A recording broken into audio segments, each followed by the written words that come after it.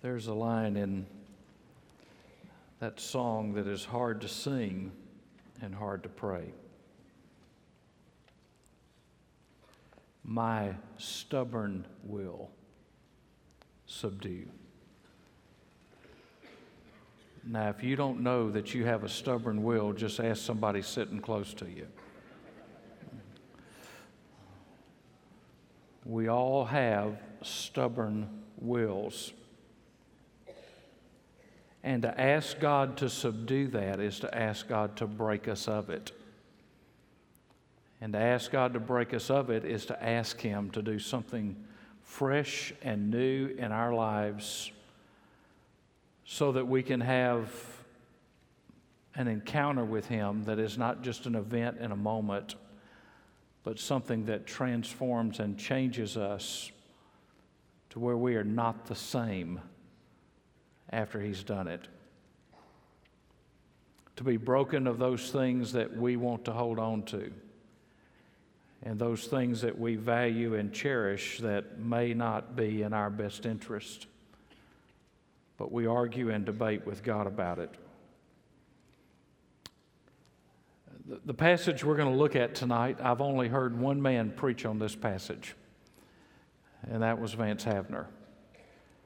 I looked in several commentaries again this afternoon, and some great men of God like Alexander McLaren and others skipped over this in their commentaries on 1 Kings.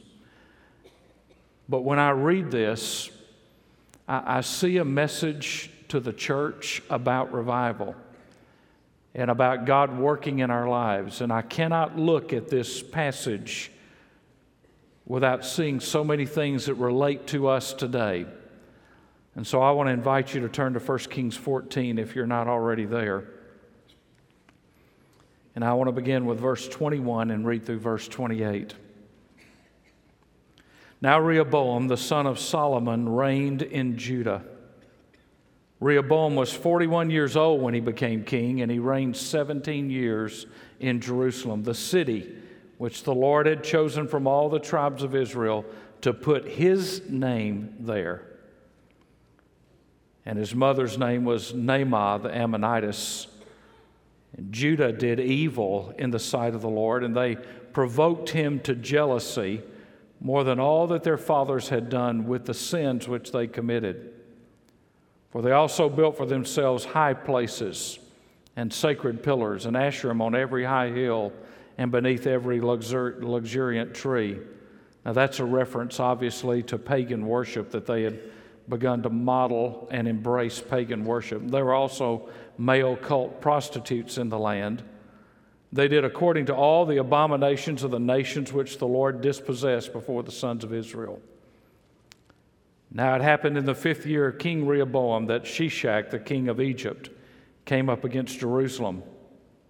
And he took away the treasures of the house of the Lord and the treasures of the king's house, and he took everything, even taking all the shields of gold which Solomon had made. So King Rehoboam made shields of bronze in their place and committed them to the care of the commanders of the guard who guarded the doorway of the king's house. Then it happened, as often as the king entered the house of the Lord, that the guards would carry them, that being the bronze shields, and would bring them back into the guard's room. I want you to go back and look at verse 27. Shishak has stolen the gold shields, and Rehoboam made shields of bronze in their place and committed them to the care of the commanders of the guard. He had not committed the gold shields to the care of the commanders, but he committed bronze. The blessings and the power of the days of Solomon are now replaced with the apostasy of Rehoboam. I want you to go back to verse 21. Rehoboam, the son of Solomon. Solomon was the wisest man that ever lived. He wrote the Proverbs. When you read Proverbs 1:1 through Proverbs 9:28, when the writer of Proverbs says, "My son," he's speaking to Rehoboam. Solomon is saying to his son Rehoboam, these are the ways of wisdom. This is how you can honor God with your life. This is how you can serve God with your life. But here's the problem. Solomon taught his son the Proverbs, but he didn't live out his own teachings before his son. His talk and his walk did not match. And so when Rehoboam came to the throne, he embraced the ways of his father, not the words of his father. And I'm afraid what we have today is a commitment not to the words of our Father, but to the ways of people who make us feel comfortable with less than God's best in our lives. And when I see this, I see a lot of similarities between Rehoboam and the 21st century. First of all, the church has largely lost her power and her influence. There's very little influence of the church in our culture. We have churches on every corner. There are 48 churches in our association. And Albany, Georgia is more lost today than it was 25 years ago. There's more crime, there's more problems, there are more issues than there were 25 years ago. The churches are present, but they're not preeminent. They're not powerful. They're not making a difference. And we're parading our programs and our bulletins and our stuff in front of people, but where's the power? Secondly, we have empty pews, empty altars, dry eyes, and no burden. Empty pews, empty altars, dry eyes, and no burden. Ron Dunn said one time that he thinks that preaching to most crowds, they give you an attitude of we accept that as information that has been received and we now move to be dismissed. No change, no burden. And if God's going to do something in our lives, if God's going to do something in our church, there's this onion that He's going to have to peel back one layer at a time until He can get to the very core and the very heart of who we are and all the facades and the fronts that we put up and all the games that we play so that He can get to the real us, so He can help us.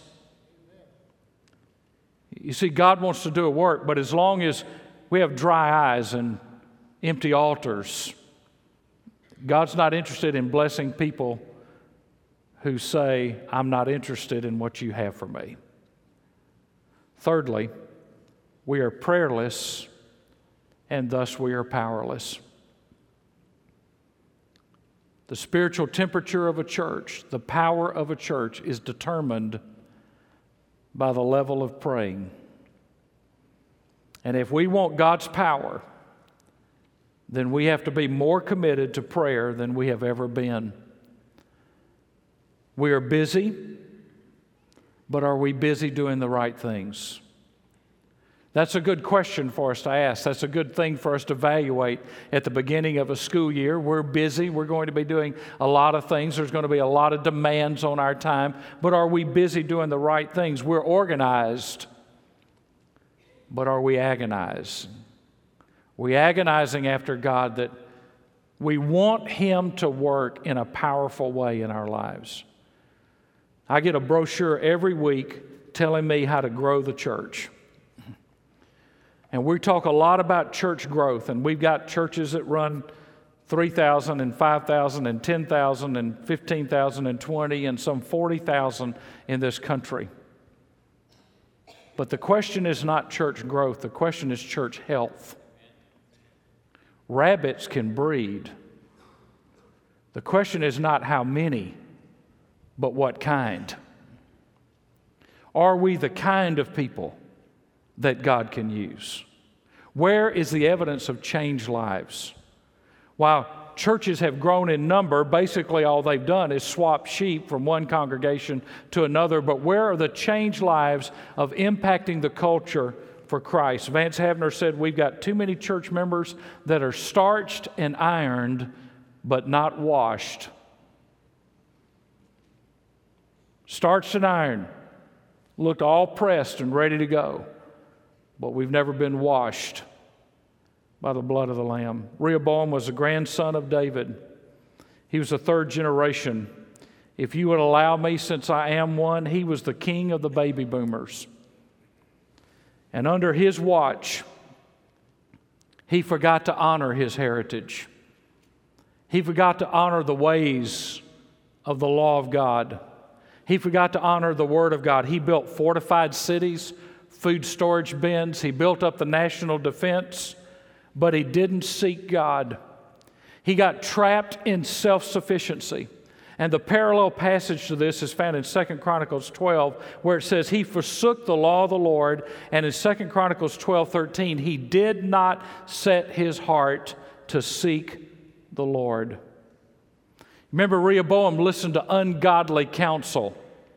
And because he listened to ungodly counsel, he put the nation on a path of idolatry and set the nation up for judgment. Because he would not listen to wisdom.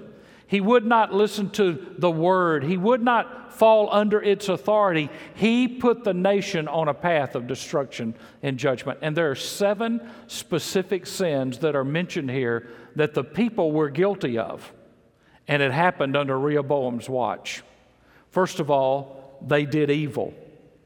They did evil. 2 Chronicles 12:2 says they were unfaithful to the Lord. That word evil translates a root of a Hebrew word that means to break a trust. To break a trust. Now think about it. They did evil. They broke a trust. What did God entrust to them? God entrusted to them a law and a land. And it says they went and did the very things that the nations had done that they were told to drive out of the land. They became like the people that they were never supposed to become like. They did evil. Secondly, not only did they do evil, they provoked God to jealousy. Our God is a jealous God. He wants no rivals for His affection. He's not trying to be number one. He wants to be Lord. You see, if Jesus is number one in your life, there's somebody that's number two that's bucking for number one. He doesn't want to be number one. He wants to be Lord. Jesus didn't come to try to patch us up. He came to take over. And they provoked God to jealousy. And trust me, folks, just read your Bible. You don't want to provoke God. You're not going to win. Nobody does. Number 3, they committed greater sins than their fathers. They committed greater sins than their fathers. You see, when a generation decides that they will not be committed to the things of their forefathers, then the generations that follow just go down a progressively dangerous, slippery slope. And they didn't do what they should have done. This is just like third generation. Just like those who followed Joshua, and then there arose a generation that did not know Joshua, didn't remember Joshua, third generation, and they forsook the Lord, and there was no king in Israel, and every man did what was right in his own eyes. Then they went through the judges, and they would go through bondage, and God would deliver them, and they'd thank God for the deliverance, and they'd go right back into bondage. It seems that mankind has a propensity to learn nothing from the past. So they provoked God to anger. They committed greater sins. They built altars to pagan gods. God's people funded the building of pagan altars. Number 5, they allowed homosexuality, male cult prostitutes. Number 6, they were worldly. It says, according to the abomination of all nations. And then number 7, they didn't learn from their experiences. And so they were abandoned to Shishak. The 5th year of Rehoboam's reign, Shishak shows up. He's got 12,000 chariots, 60,000 horsemen, and he takes all the treasures of the king's house and all the treasures of the house of God. He plunders the temple, and verse 26, he took the gold shields which Solomon had made, which symbolized the blessings of God. Let me tell you why verse 26 is important. This was the initial blow. This was the beginning of the end. The people didn't know it. They didn't believe it. They didn't receive it as that, but this was the initial blow for the downfall and ultimate dispersion of the Jews and the destruction of Judah. Now, the northern kingdom was already in trouble, but the southern kingdom was on a slower path.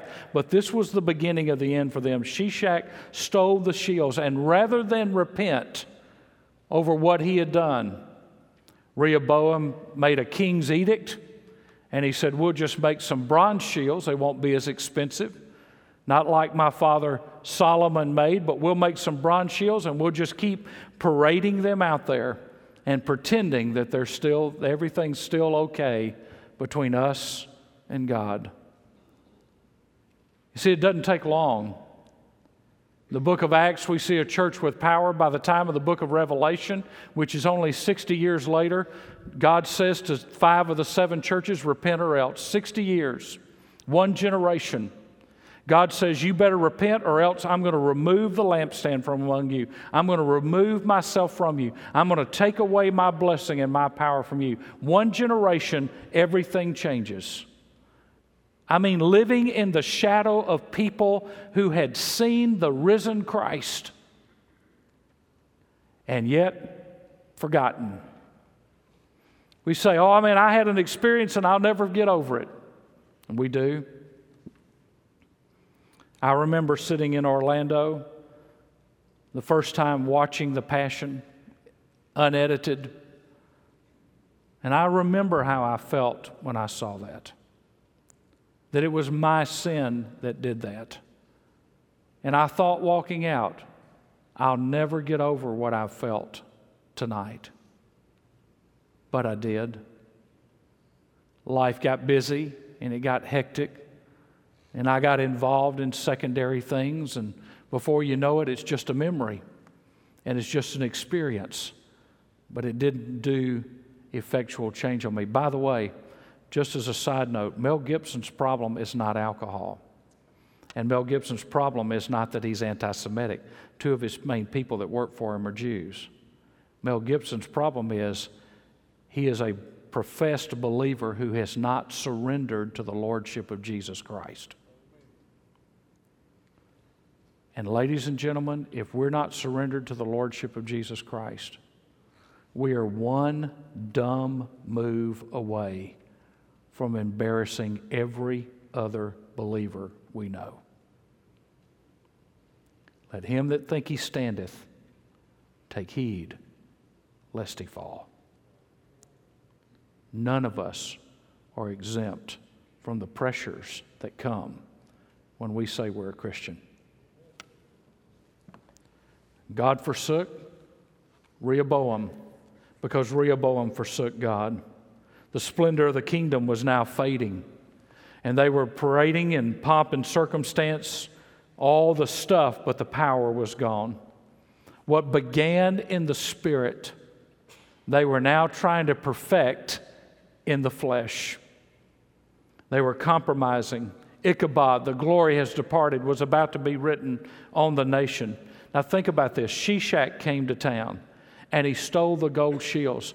What it had taken the generation of David and the generation of Solomon to build, Rehoboam lost in days. What it had taken decades to do was gone in a matter of days. That's how quickly Satan can come in and steal from us if we're not aware and if we're not on guard. It can happen overnight, and in times of decay and cover-up, which we will see toward the end of this message, God always raises up a standard. And when He raises up that standard, He raises it up to show us how pathetic we are compared to where we could be.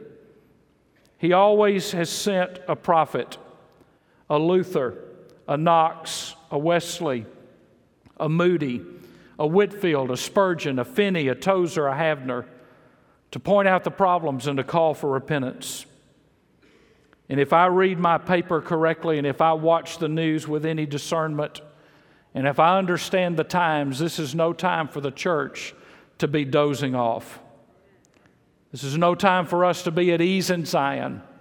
This is no time for us to be parading bronze shields around and pretending that the glory of the gold of God is on us.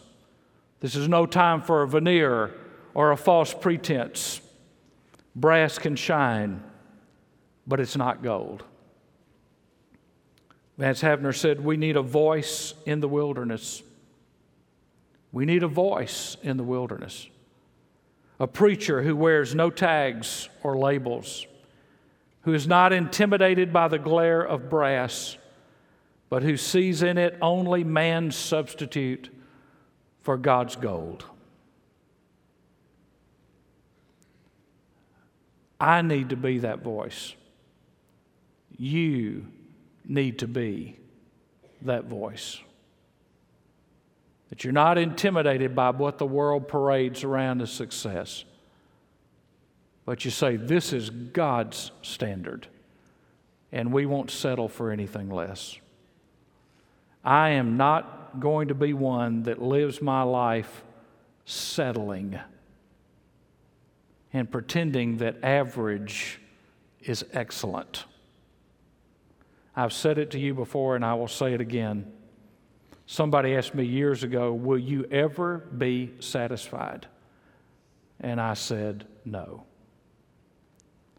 As long as there's one member of this church that's not walking in fellowship with God, as long as there's one teenager that's living outside of the will of God, as long as there's one family member that's not committed to Christ, as long as there's one dad that will not be the spiritual leader in the home, as long as there's one family that will not be complete in Christ, I will not be satisfied.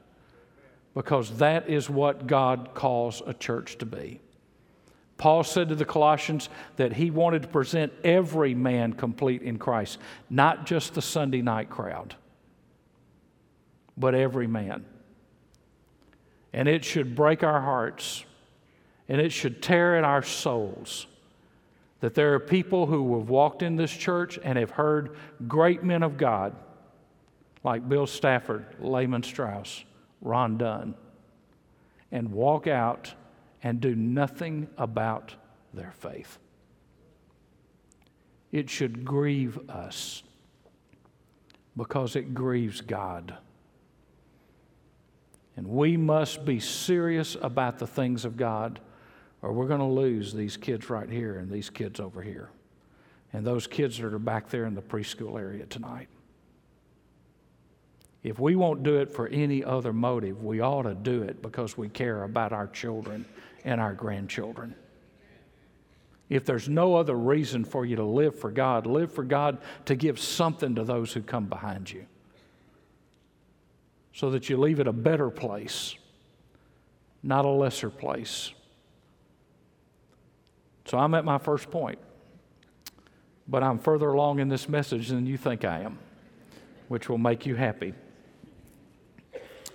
The problem presented is, first of all, those brass shields were a poor substitute. They were a cover-up. Again, I say gold was a symbol of God's blessings. Bronze was a symbol of judgment. And every day they would parade and walk out those shields, which represented lost power and lost presence and lost purpose. You know, you can buy knockoffs at Walmart or at a flea market. But if you want the most precious of diamonds and the most precious of gold, you got to walk into a place like Tiffany's. And you can't sell Walmart jewelry and convince God that it's Tiffany's. They're just not the same. You see, we can say we believe the Bible and not be right with God. We can say we know that God works in a praying church and not be praying. We can say we know that there's a need for power, but still parade our flesh around. He did not set his heart to seek the Lord. And it's sad to me that Rehoboam lost the kingdom and Shishak stole the gold shields, but it is sadder to me when a church fails to confess its failure to be what God wants it to be. When we refuse to live up to all the blessings that we've had. Now I want to take you just quickly, Hebrews 2, Hebrews 4, Hebrews 12. Don't even turn there. I'm just going to give you a quick outline because this is what happens to us when we get busy about the wrong things and we come to church and we go through our motions, but we don't live the lives that God's called us to live. First of all, in Hebrews 12, we drift from the Word. We begin to drift from the Word. Bible study doesn't become important. Our quiet time doesn't become important. We drift away from what God says, and then we start even asking questions like Satan asked in the Garden of Eden. Has God said? Did God really mean that when He said it? Surely that doesn't apply to us in 2006. In Hebrews chapter 4, we doubt God's Word, because when you drift from God's Word, you begin to doubt God's Word. You doubt what He says, and then in Hebrews 12, we are dull to the Word. And so we hear it, but like water on a duck's back, it just kind of rolls off of us. I talked to a pastor today. He called my house this afternoon. He's a great guy, loves God. And we were talking about the Refresh Conference. He said, I need to come down for a couple of days. I just need to hear from God. He's going to drive 5 hours because he needs to hear from God. And we'll have members of this church that won't drive 5 minutes to come hear from God because they don't want to care about what God has to say to us. And folks, by the way, if God moves in this church one night or one day, whether it's now, tonight, or Refresh, or 5 years from now, you don't get it by watching a DVD of it. You got to be there. When Jesus shows up, He doesn't put it on pause until we decide to get our act together. He just shows up, and He sovereignly chooses when He does that. We sing an old song sometimes, I'd rather have Jesus, but the truth of the matter is there are a lot of Christians that would rather have the appearance of having Jesus than having Jesus. They're a poor substitute, they're a poor cover-up. Havner said most church members live so far below the standard you'd have to backslide to be in fellowship. We are so subnormal that if we became normal, people would think we were abnormal. They're a poor substitute, they're a poor cover-up. Now, what's a bronze shield? It's religion without relationship. It's practice without power. It's applauding second-class commitment to a first-class cause. All that glitters is not gold, and all that glitters is not God. I'll never forget being in a meeting where I was preaching with Manly Beasley, the only time I ever got to do it. And we were in a meeting in Oklahoma, and something happened in the service, and it was you just knew at the moment that God was not in that at all. And Manly never got up and rebuked anybody. He never said anything. He just got up and his frail condition got out of a wheelchair and leaned over the pulpit and put his hands down like this, and this is what he said. Not everything that happens in the house of God is of God. And I will have you know that that's all he said. But the 8 people who were involved in what happened without any other prompting that night came down to the invitation and confessed that they knew that what they did was not of God. Now that's when the Holy Spirit has control. When you don't have to have a preacher point it out, the Holy Spirit points it out and you do something about it. Even pagans know the difference between gold and bronze. And I'm afraid that our prayer lives are bronze. I'm afraid that our Bible reading is bronze, that we read it but we don't practice it. That our commitments are bronze. They're better than other people. After all, we are here on Sunday night. All those other heathens, they're not coming back on Sunday night, but we're here. But I don't compare myself to the people that come on Sunday morning. I have to compare myself to Jesus Christ. Am I living up to His standard? Not my standard. His standard for how I'm supposed to live. What happens is you begin to imitate glory with trinkets. There's an interesting verse in Exodus. Don't turn there. I just want to read it to you. Exodus 32:25. This is when they built the golden calf, and Aaron came and made excuses and said, I don't know what happened. They gave me all this stuff. I threw it into this cauldron, and out popped a calf. Boy, that's about the sorriest excuse I've ever heard anybody make in my life. I had nothing to do with this. It just kind of happened right there in front of me. I just did what the people wanted me to do. That's why God chose Moses and not Aaron. And this is what Moses said. When Moses saw that the people were out of control, for Aaron had let them get out of control to be a derision among their enemies. I have written in the notes of my Bible that the lost people are the first to know when the church is not the real deal. We are a derision among our enemies when we worship at false altars and give half-hearted commitment. There's a power lost. Even a politically correct historian can't make the reign of Rehoboam look like the reign of David. First of all, the pulpit lacks power. Now, I'm not a hellfire and brimstone preacher. I think y'all know that. But there used to be a day when if a man was called into ministry, it was hell hot, heaven sure, judgment coming, sin black, blood of Jesus, and you just knew where the guy stood. And sometimes today, I wonder where some of these guys are standing. I think they're standing in the middle of the stream, hoping that they're not going to get wet.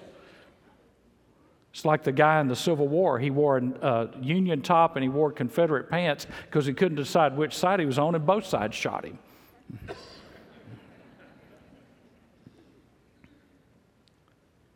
Well, folks, I want to tell you, whether you're here or somewhere else, don't settle for a preacher that doesn't speak the truth and tickles ears and makes you feel good because he gives you 14 steps to being a nice person, but he never tells you how to be a godly person.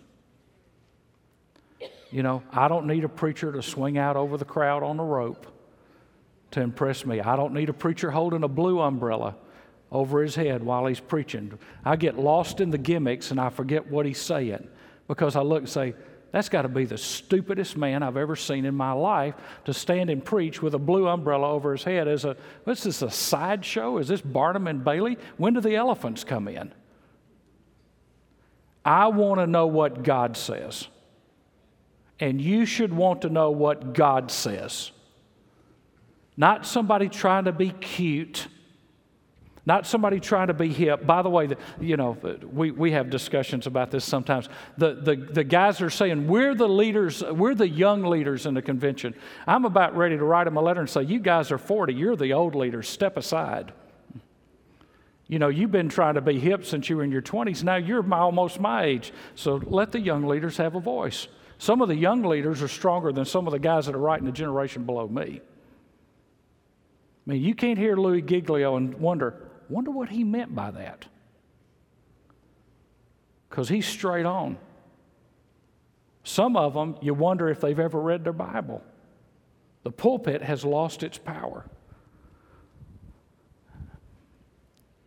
If you want people to bleed, you got to hemorrhage.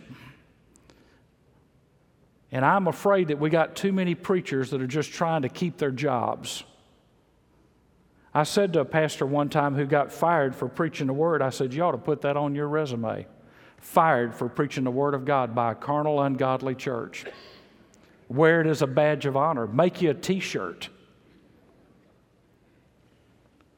Because I'm tired of sissies in the pulpit that aren't men enough to stand up and have guts enough to stand for what they believe and let the chips fall where they may. I had a friend of mine who went to Roy Fish one time as a professor at Southwestern, and he said, I can't find a place to preach. And Roy said, there's a corner down here in Fort Worth.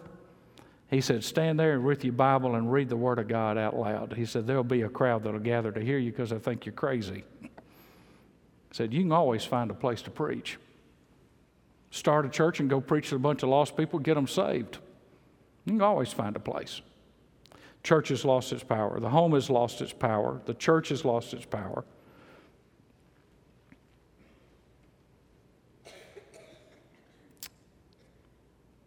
Church has watered down membership.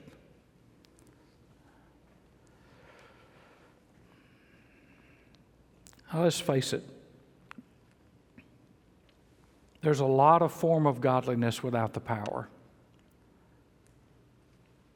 If I read my Bible correctly, which I think I do, and if I read the stories of great revivals, and I've read hundreds of stories of revival, I've got probably 150 to 200 books in my library on revival, sermons on revival, books on the history of revival. I've probably got 12 on the history of the Welsh revival in my library, what happened in the early 1900s in Wales. And when I read that, no matter how good I think I'm doing, I'm not there.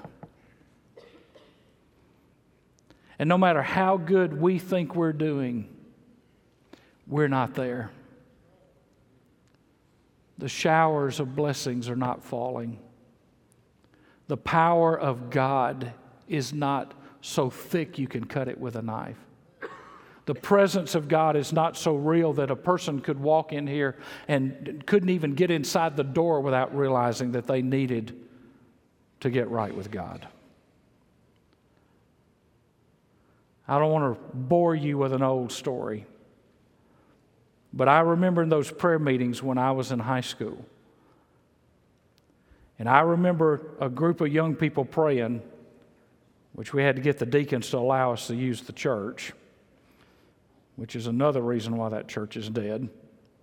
But I remember a group of young people at the front praying, and I remember that in those days, for about a year period of time, that people would be driving down Market Street in Pascagoula, Mississippi, and they'd be going by and they'd see cars, and that by their own admission, by their own testimonies, they would stop and come in and not even know why they stopped and not even know why they came in. And I can still remember that aisle on this side when a young girl named Melaine, who was a 10th grade cheerleader at the time at Pascagoula High School, walked in the back door. She didn't get any further than the second pew, and she fell on her knees and started screaming out, "Somebody please tell me how to be saved." Not one person had talked to her. Now, folks, that's the presence of God. And if it's not happening, I'm not talking about orchestrating something up. If it's not happening, we ought to ask ourselves why. And we ought to beg God to let it happen. We ought to plead before God to let that kind of movement of God happen in this place. But we've lost our power. And the problem's not God. The problem is we're content. Last thing, there's a possibility of restoration. 2 Chronicles 12:5. Then Shemaiah, Shemaiah is not a politically correct prophet. Shemaiah the prophet came to Rehoboam and the princes of Judah who had gathered at Jerusalem because of Shishak, and he said to them, "Thus says the Lord, you have forsaken me, so I also have forsaken you to Shishak." So the princes of Israel and the king humbled themselves and said, "The Lord is righteous." That little phrase, "the Lord is righteous," oftentimes means in the Hebrew a confession of sin. When I say the Lord is righteous, it means I'm acknowledging that I'm not and that He is. Verse 7, he says, "And when the Lord saw that they had humbled themselves, the word of the Lord came to Shemaiah, saying, They have humbled themselves, so I will not destroy them, but will grant them some measure of deliverance. And my wrath shall not be poured out on Jerusalem by means of Shishak, but they will become his slaves, so that they may learn the difference between my service and the service of the kingdoms of the countries." That some measure of deliverance in 2 Chronicles 12 means a remnant, that some will survive when the judgment comes. And he says, so that they can learn the difference between my service and the service of the kingdoms of the countries. Now listen, you think serving God's hard? Ask somebody that spent their life serving the devil. Think serving God's hard?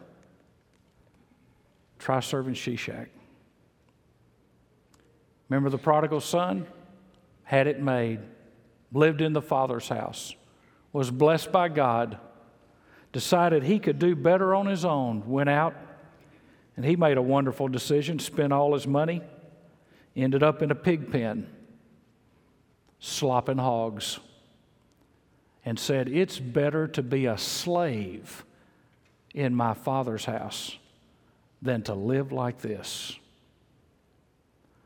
You see, if we would humble ourselves, we would spare ourselves humiliation. That God might grant us some measure of deliverance. Ladies and gentlemen, I believe with all my heart that Shishak is coming to town. And if we're not humble before God before he gets here, we will be humbled after he leaves. I think it would be better for us to humble ourselves now than out of shame over what we've lost, that we would come to God and say, I'm sorry.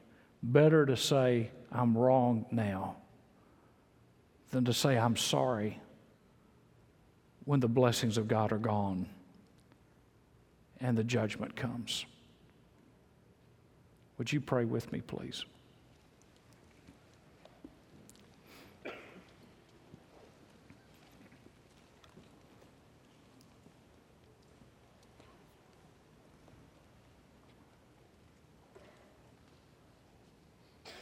We don't need to pretend. We don't need to play games.